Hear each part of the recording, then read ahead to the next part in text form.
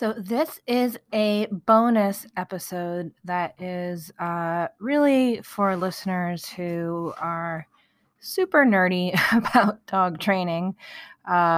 You've been warned. If you end up finding it's boring, you might not be nerdy enough.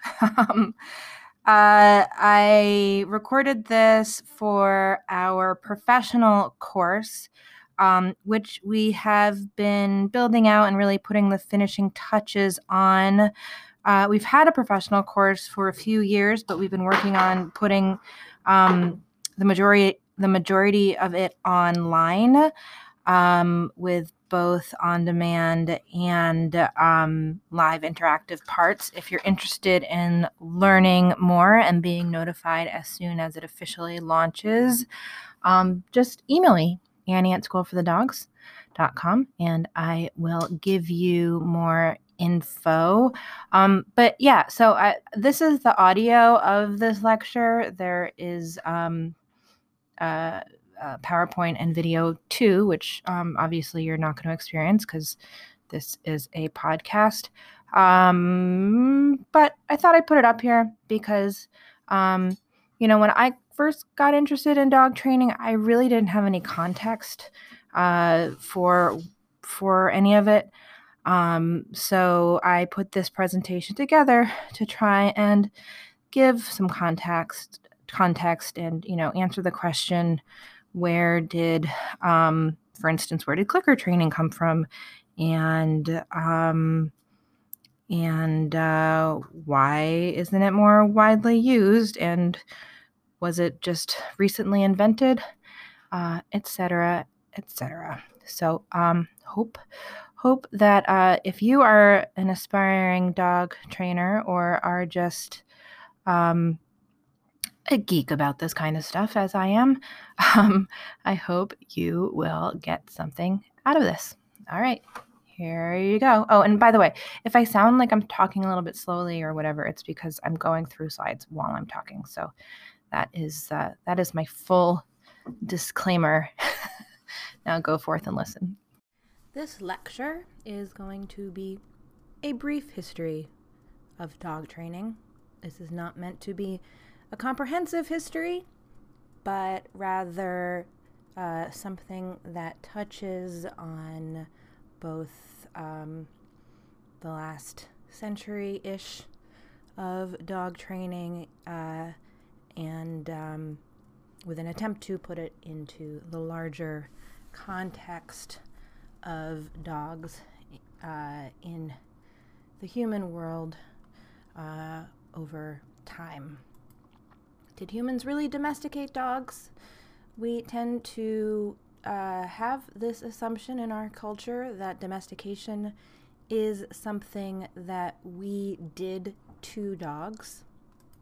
Actually, the more likely scenario is probably one of co-evolution, with natural selection favoring dogs who could exist in the human realm, favoring dogs who were less fearful of humans and more likely to engage in behaviors that humans liked, thereby giving or have performed some kind of job for humans, the most basic job probably being eating a family's scraps, which would reduce the amount of disease-carrying vermin.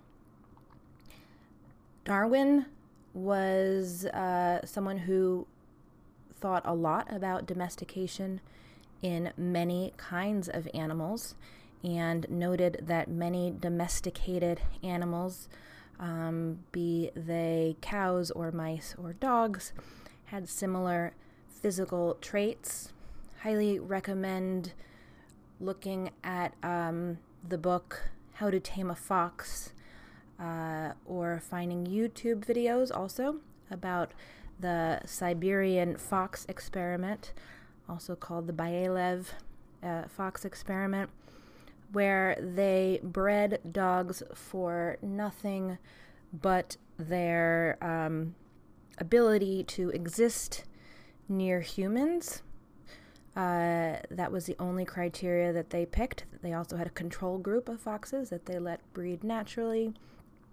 And the short version of this decades-long experiment is that the foxes that were bred for being less fearful of humans ended up within just a few generations developing many dog-like behavioral and physical qualities that are actually quite similar to some of the physical qualities we see in other domesticated species of animals. Curved tails, floppy ears, piebald or spotted coats. Really interesting stuff.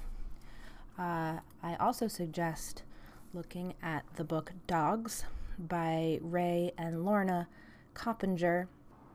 Raymond Coppinger was a very famous ethologist. Ethologists study animal behavior with a focus of looking at them under natural conditions and looking at behavior as it relates to a species' evolution.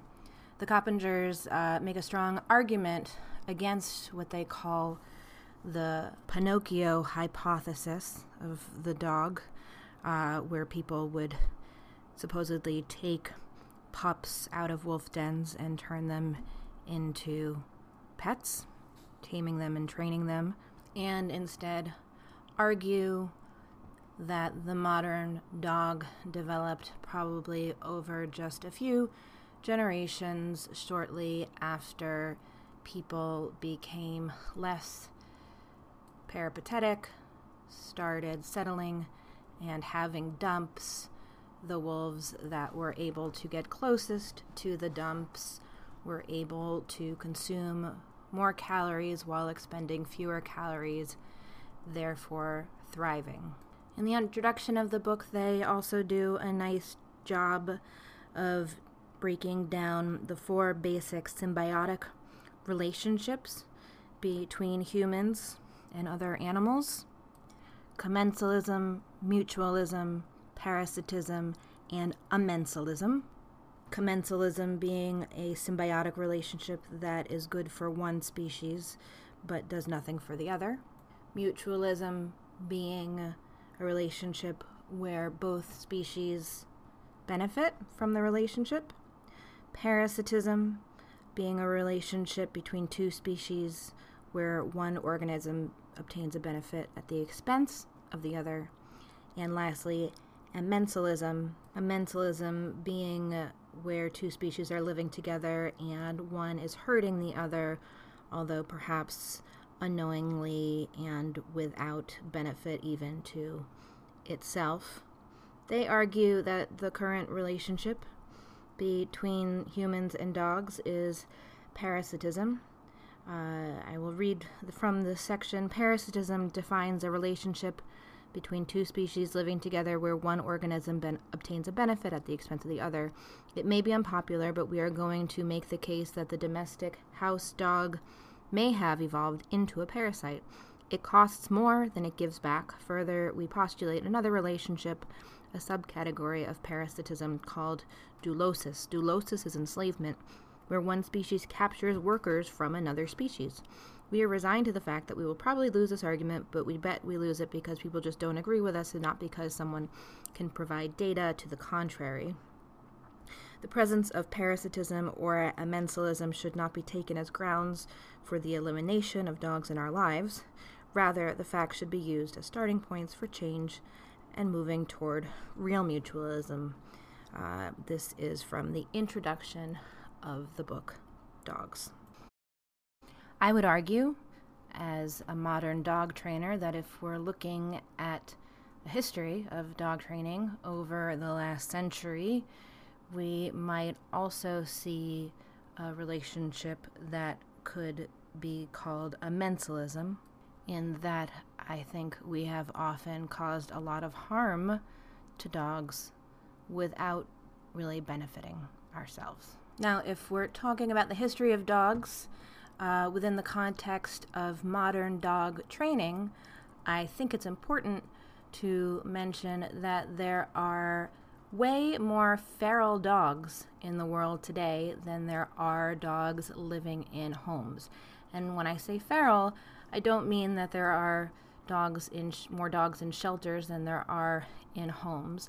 I mean that there are more dogs living absolutely on their own outside of homes than there are dogs in homes, or dogs that have a prospect of going into homes, at a ratio of about 1 to 3. So for every dog you see living with a person who's uploading photos of them to their Instagram, there are about 3 dogs out there that are living in streets, living on beaches. We have seen these dogs. If you maybe have seen these kinds of dogs, street dogs, in your travels, and many of them are thriving because of humans, but not living with humans. So they're living off of our waste, and they may even be sometimes cared for by humans, but it is not a relationship where we are asking anything in particular about them. So right now, that ratio is about 1 to 3. Of course, it used to be much higher than that.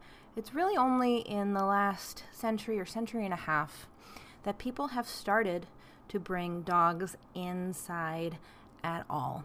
So what happened 150 or so years ago? It's an interesting question that I am constantly learning more about. Happy to recommend some of the books I've looked at on the subject, but the short answer is that it seems like it had a lot to do with the Industrial Revolution and fads and eugenics. About 150 years ago, it started to become possible for people to breed their own dogs without a huge investment. Prior to that, people who had dogs on farms or had dogs for hunting. Most people who had dogs for some kind of purpose, to do X, Y, and Z. So every generation, people were selecting for dogs that were the best at herding or the best at retrieving, in order to meet their needs as farmers, hunters, etc. Around the late 1800s, having dogs as pets increased. And it was also possible to just get your hands on 2 dogs of a specific breed and have these rather fancy kinds of breeds that they would see, the kings and queens having, without a major investment. All you needed is 2 of these dogs to start out with. And I mentioned eugenics before. This, of course, was also a time where people were beginning to understand genes in general. This was around the time where Darwin was writing. People were talking about breeding humans in certain directions, and it was easier to make those kinds of experiments with dogs, to get dogs looking and behaving a certain way through breeding, than it was to do that in humans. So you might argue that eugenics and sort of an interest in experimenting with eugenics led to creating specific breeds. And this is when we started to have breeds that didn't necessarily serve a purpose. They were bred for their looks more than ever before, most likely. And they were brought into homes to show status often, and not necessarily to serve a purpose of guarding hunting, shepherding, etc., etc. Along with this change came the notion that we need to teach dogs how to behave. Here we are bringing them into environments that were indoors, not necessarily the most natural places for these dogs. And along with that move came increased interest in molding these dogs into creatures who could live with us. And so much of these early dog training efforts had to do with communicating to people how they could control dogs. And, you know, I did this engram, which shows the term dog training throughout the years in books. I think it's interesting to note that you first start to see an increase, a real increase, around 1920. And this is a time period of world wars. Stalin, Lenin, Mussolini, Hitler. This is an era of dictators. And I think that we can find a lot of similarities between the way humans are controlled and the way we are moved to control or attempt to control our dogs. Certainly, the trend was, and unfortunately probably still is, but we're trying to move away from it, was to control dogs using force, power, and intimidation, much like people were being controlled in that time. By the mid-1900s, I'd say it would be safe to say that dogs were often treated as household criminals. This is from a book I have, I believe it's from 1940, on house training, on dealing with a dog who is going inside. They say, act quickly, act with decision, shout fearfully at him so that he knows that there is trouble ahead. Seize him by the neck and not gently. Place his nose in close contact with the exact spot where the deed was done. Give him some sharp spanks with a folded newspaper or open hand. Shame him with your talk.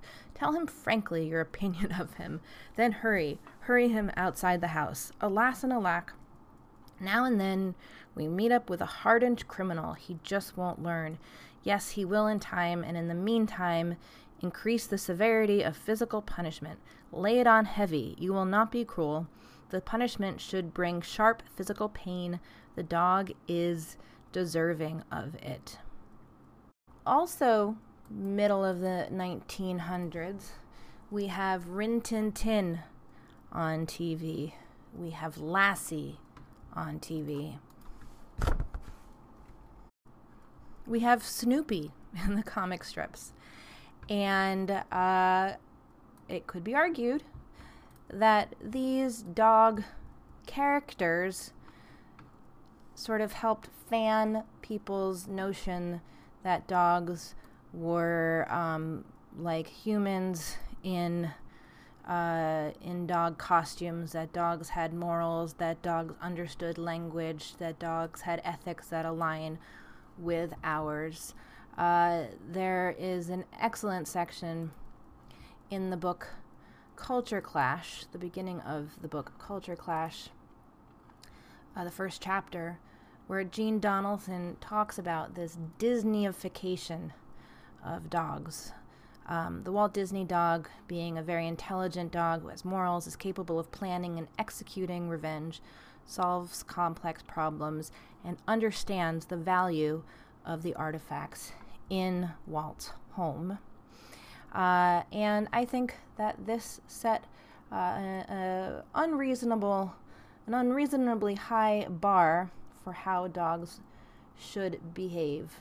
There is a lot of shoulds, and very little efforts put towards helping people actually understand the science of dog training, the science, which is an application of the science of behavior, which, interestingly, at around the same time, was starting to be codified by B.F. Skinner in his lab at Harvard.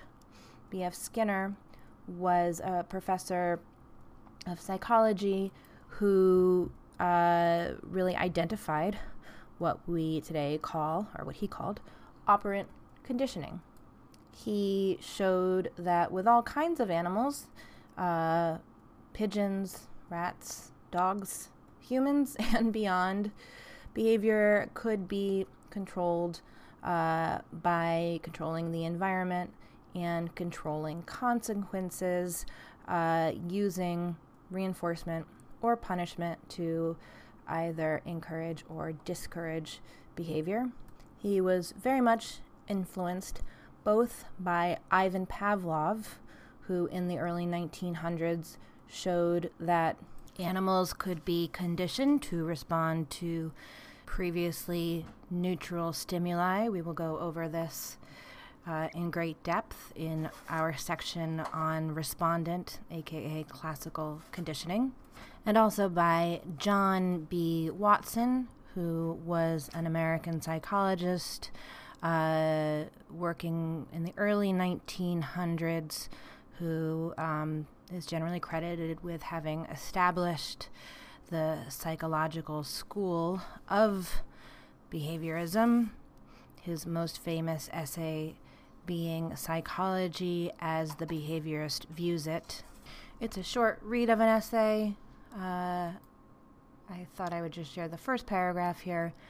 Psychology, it's a short essay. It was published in 1913 in the Psychological Review.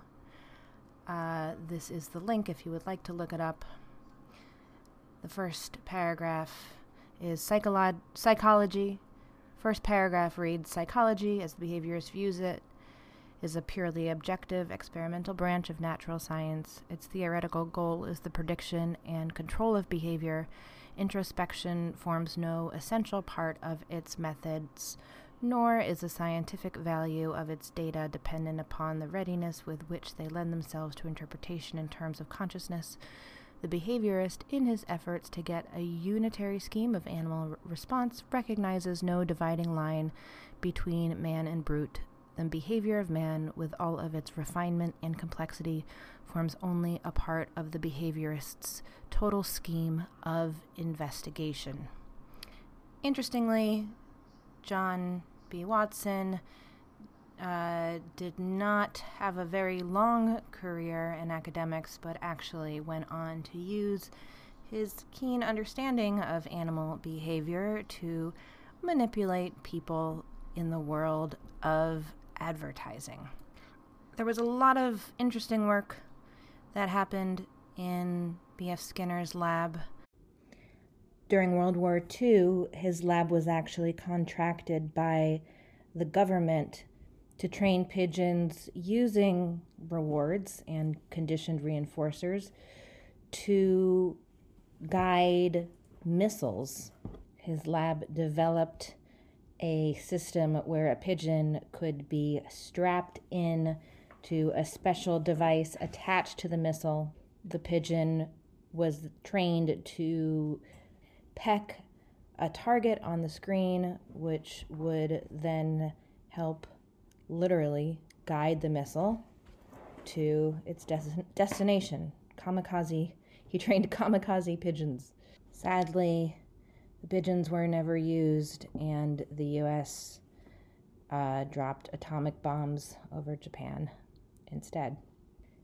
This was just one of the many interesting projects helmed by B.F. Skinner and his lab. There were also a lot of interesting people who worked there.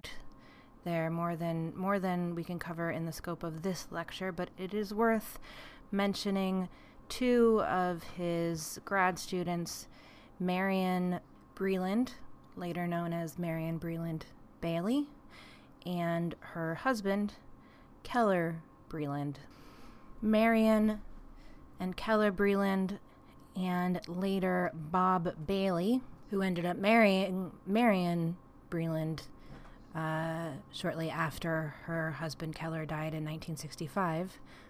They started a business called Animal Behavior Enterprises, where they taught all kinds of animals using the operant conditioning techniques that they had learned and helped develop in B.F. Skinner's lab, and were probably the first to use any kind of clicker on a wide scale with a wide variety of species of animals. They trained animals for commercials, for both TV commercials and tons of commercial purposes. They trained animals for appearances at amusement parks. They were really at the forefront of what animals could be trained to do early on. And Breland's work got into the hands of Karen Pryor, who in the 1960s was a young mother living in Hawaii.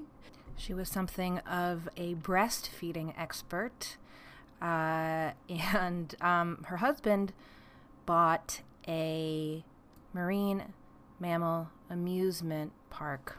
Karen Pryor had never really trained animals before, but her husband asked her to see what she could do with the dolphins, and using this guide that Keller Breland had put together, she figured out how she could use a whistle as a marker signal to train dolphins to do all kinds of amazing things using shaping and the whistle as a conditioned secondary reinforcer. Now, I've given you this background of what started out in B.F. Skinner's lab and moved to the world of dolphin training and training chickens for amusement parks, etc., only to point out how the science behind positive reinforcement, reward-based dog training was there, even if it wasn't in the popular culture during these decades. Why do we use chickens at chicken? First off, it pretty well is true that if you can train a chicken, you can train almost anything. They're limited animals, but what they know very well. They've been around for millions of years, and they know how to cope in the wild, and one of the major ways that they cope is with their behavior.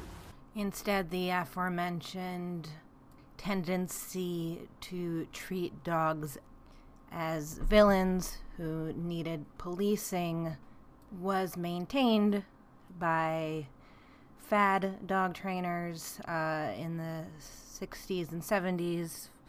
There was Rudd Weatherwax, who was Lassie's trainer, who advised doing things like stepping on a dog who's lying down in order to teach the dog to stay, stepping on the dog's back. And then people like Barbara Woodhouse, who was popular in the 70s and 80s on the BBC. She had a hit TV show. She had no formal training in the science of behavior, and offered up advice that was pretty cruel and crazy in my book, but she had this kind of stern nanny 911 type personality that seemed to really appeal to people. My favorite Barbara Woodhouse suggestion is to get a dog to stop chasing cars.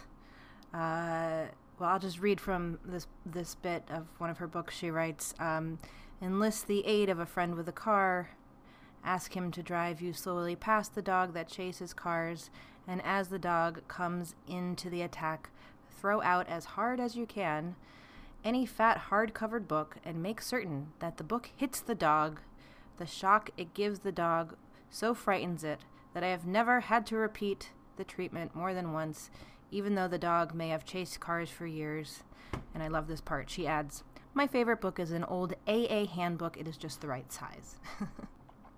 Now, in the 1980s, Karen Pryor wrote the book Don't Shoot the Dog, which is about how to use positive reinforcement in order to change behavior, the behavior really of people, although it does touch a little bit on dogs. The title is a bit misleading. In the 90s, she started to popularize the clicker and a positive reinforcement-based approach to dog training. She would later go on to start the Karen Pryor Academy, which runs Clicker Expo a few times a year throughout the world and trains up trainers to be able to teach clients using clicker-based methods, using positive reinforcement, etc., etc. I am a graduate of the Karen Pryor Academy. I think it's a great institution that for the last decade or so has been minting trainers who are going out into the world singing the gospel of positive reinforcement dog training. Now, of course, my hope is that all the Karen Pryor Academy graduates out there, and that places like School for the Dogs, and that people like you will go out there and change the conversation about dog training and challenge people's preconceived notions about dog behavior. Sadly, however, for the last couple of decades, the person who has been the most synonymous with the dog training profession has been Cesar Millan. Cesar Millan, also known as the Dog Whisperer, grew up on a farm in Mexico with many dogs, received no formal training on how to train dogs, but learned a lot on his own. Particularly, he learned how to use punishment to get what he wanted with dogs, how to use fear to cause dogs, I'd say fear and exhaustion, often to get dogs to kind of shut down so that they will do whatever it is he wants them to do, at least for long enough to get the shot for the show. But while I might attribute his success to a mix of well-timed punishment and getting dogs into this kind of zombie state of what we call learned helplessness, and I also credit his show's editors to making it all kind of look like it works. He really credits his own energy and people's energy, and blames people for having poorly behaved dogs because their energy is bad. I honestly think this tends to create kind of a fog about what dog training is, because it sure is overwhelming to tell someone that they need to change their energy. I mean, I think it's kind of an overwhelming thing to suggest that someone overhaul that specific thing about themselves. And it makes it seem like dog training is its own special category of occupations, that while other occupations might require education, tools, techniques, and skill, dog training is sort of a talent that you are born with and depends on this amorphous, subjective thing that quite possibly cannot be simply learned. If you're teaching someone how to drive a car or how to do a surgical procedure or how to fly a plane, nobody references your energy as a teacher trainer. And yet, if your student is a dog, Cesar Millan and his ilk put energy at the top of the things that you need to have, or I should say the right kind of energy, which I guess is whatever energy Cesar Millan has. What's interesting is the techniques that he suggests really aren't that different than the techniques suggested by Barbara Woodhouse, Rudd Weatherwax, etc., etc. It's just been kind of cloaked with this new age idea of energy. Here is Cesar Millan on this topic. They don't see breed, like, we see black people, Mexican people, white people. What they see is what's the energy of that human inside, not what you look like. It's the energy of inside. So dogs focus on the energy of the people. You get it? We focus on the race of the people. You will say that's a Mexican guy, that's a black guy, that's a white guy. You won't say that's a nervous guy, that's a tense guy, that's a fearful guy. You won't say that. You won't call people by their energy, you will call people by their race. They don't do that. We're the only racist species in the world. And then the animal in him is able to absorb that. The dog in him is able to learn it, nose, eyes, ears. We're not using any sound. So when you think of him as name, you use ears, eyes, no nose. You see it? So you address to his brain as he was a human, but he is a dog. So he's nose, eyes, ears. So you would use sign language to communicate with a human who doesn't communicate like you. But you're not doing it to him, you're doing ears, eyes. Now, I'd like to say that we are at a turning point in our culture, but the fact is I'm not sure that's true.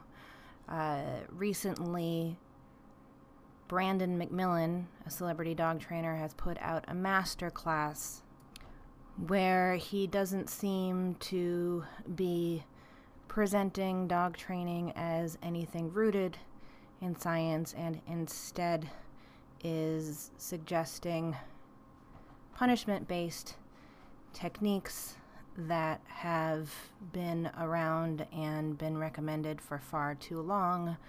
I'm going to end this lecture with this clip that brings us to the present state of dog training, at least in popular culture, and I hope will leave you thinking about how you can be part of the effort to change the conversation and bring people more accurate information on how to live with our dogs in a peaceful way where we can still get behaviors that we want and get behaviors that will help our dogs live lives that can be happy within the confines of the human world we're asking them to live in.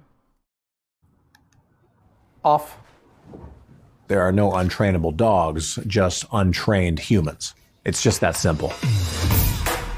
That's a down. Very good boy, Eddie. I come from a family of animal trainers, and I've dedicated my life to training dogs. And now I'm going to share my most valuable methods and techniques with you.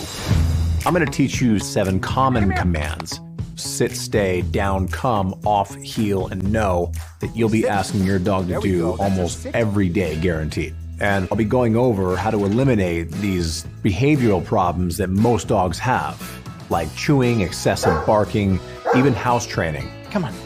The techniques that I'll teach you are things that anyone can do. Dog training is not about dominance. It's about trust, technique, and conditioning. There's a real easy way to stop excessive barking. Quiet. You can do it with something as simple as that little contraption I use right there, the penny bottle. I'm gonna simply step on the leash right here. I wanna say the word off as she jumps. Off, off, and then wait her out, off. This is what I wanna see. 3, 2, that's an off. Good. Before you decide to train your dog, you have to get that dog to trust you. My dog, Lulu, she did not come up to me for nearly 4 years. When my Jack Russell died, Lulu crawled in my lap. From that moment, Lulu was a lot easier to train. It just takes a little bit of time and a lot of authenticity. If you combine all these things together, you'll not only have a well-trained dog, but you'll have a best friend who trusts and loves you and will be there for you for the rest of their life. I'm Brandon McMillan, and this is my masterclass.